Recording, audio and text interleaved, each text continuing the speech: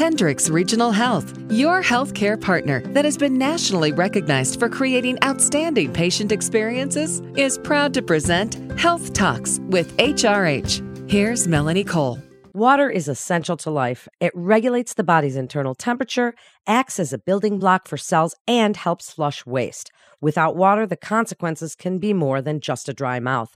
My guest today is Dr. Mark Tompkins. He's an emergency medicine physician at Hendricks Regional Health. Dr. Tompkins, welcome to the show. Tell us how often, as an emergency medical physician, how often should we drink water in hot weather? People think they're supposed to be drinking every 10 minutes or something. Give us a little rundown on hydration. Sure. Hi, Melanie. Yeah, thanks for having me today.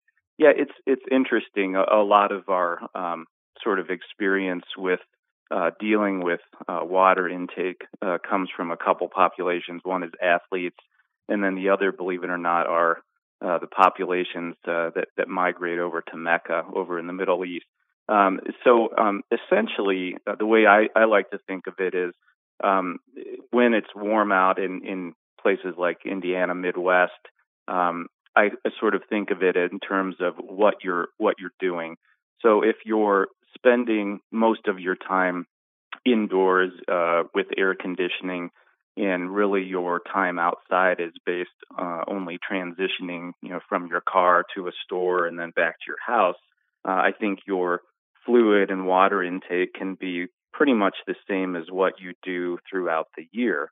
However, if you're spending longer periods of time outside, either something as simple as waiting in line for tickets at a concert, or obviously the more risky situation of actually working outside when it's very hot, or sort of what I call the double or triple threat, and that is actually exercising outside, you definitely have to be taking in more quantities of water. So water, just water or electrolyte beverages? Let's talk about that triple threat. If you're exercising and it's hot, I mean, that whole thing. Is it better to just drink water, Dr. Tompkins, or is it better to use one of those electrolyte replacement beverages? Yeah, great question. So I sort of use about a 2 or 3 hour span as my cutoff for when I start to think that electrolyte fluids are a better fit. That being said, I think using electrolyte solutions it isn't a problem or isn't risky if someone prefers to use one of those products, a Gatorade or a Powerade or any of the other number of competitive products that are out there. It isn't dangerous to use those. I know a lot of people like to have a flavored drink rather than just drinking water. Some people don't like water. But I think if you're getting to a point where you're doing an activity or sweating a lot for approximately 2 to 3 hours, then at that point, I actually think people need to use an electrolyte solution. I think up into that 2 or 3 hour cutoff, I think just plain water would be fine. So now what are we looking for? Because, some people say, well, if you get thirsty, then that means you've waited too long. But if you're in the heat, sometimes the thirst isn't what you would notice first. So when you see people come in the emergency room and they're dehydrated, what might have been the steps that got them there? Sure. Yeah, that's another interesting topic. So in theory, you're exactly right. Thirst should be a driving force that would cause someone to take in fluids. And our body definitely has mechanisms to make sure that we're drinking enough. But those mechanisms in some people aren't as well adapted as in others.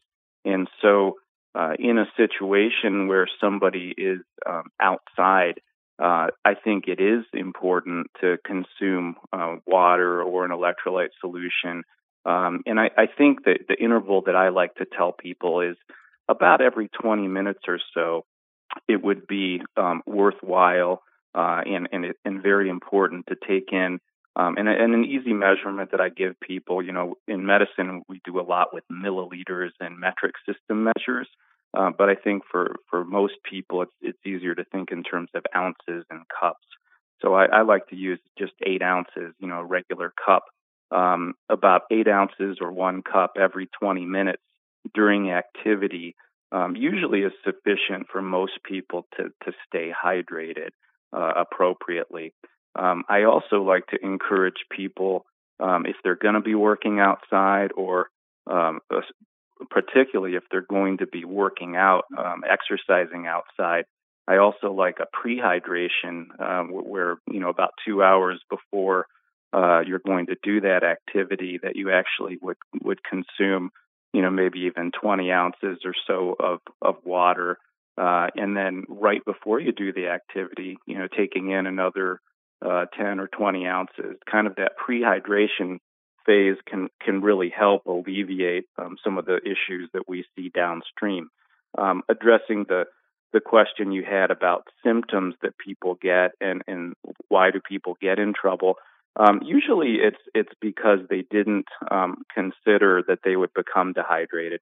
A lot of people that aren't used to working outside, sometimes it's not a planned activity, and they just have an inkling that they want to do some pruning, and they end up spending a couple hours outside, and they get dehydrated and overheated, and maybe wasn't an activity that they were planning. Kind of early symptoms can be just feeling weak and lightheaded. Sometimes people can feel nauseated. Some people are prone to muscle cramps, and that actually happens due to electrolyte issues. As you're excreting electrolytes in your sweat, it actually changes your body and muscle chemistry a little bit to the point where you can have some cramps. And those are, I think, sort of some of the more common, what I consider more mild symptoms that people get when they get overheated and or dehydrated.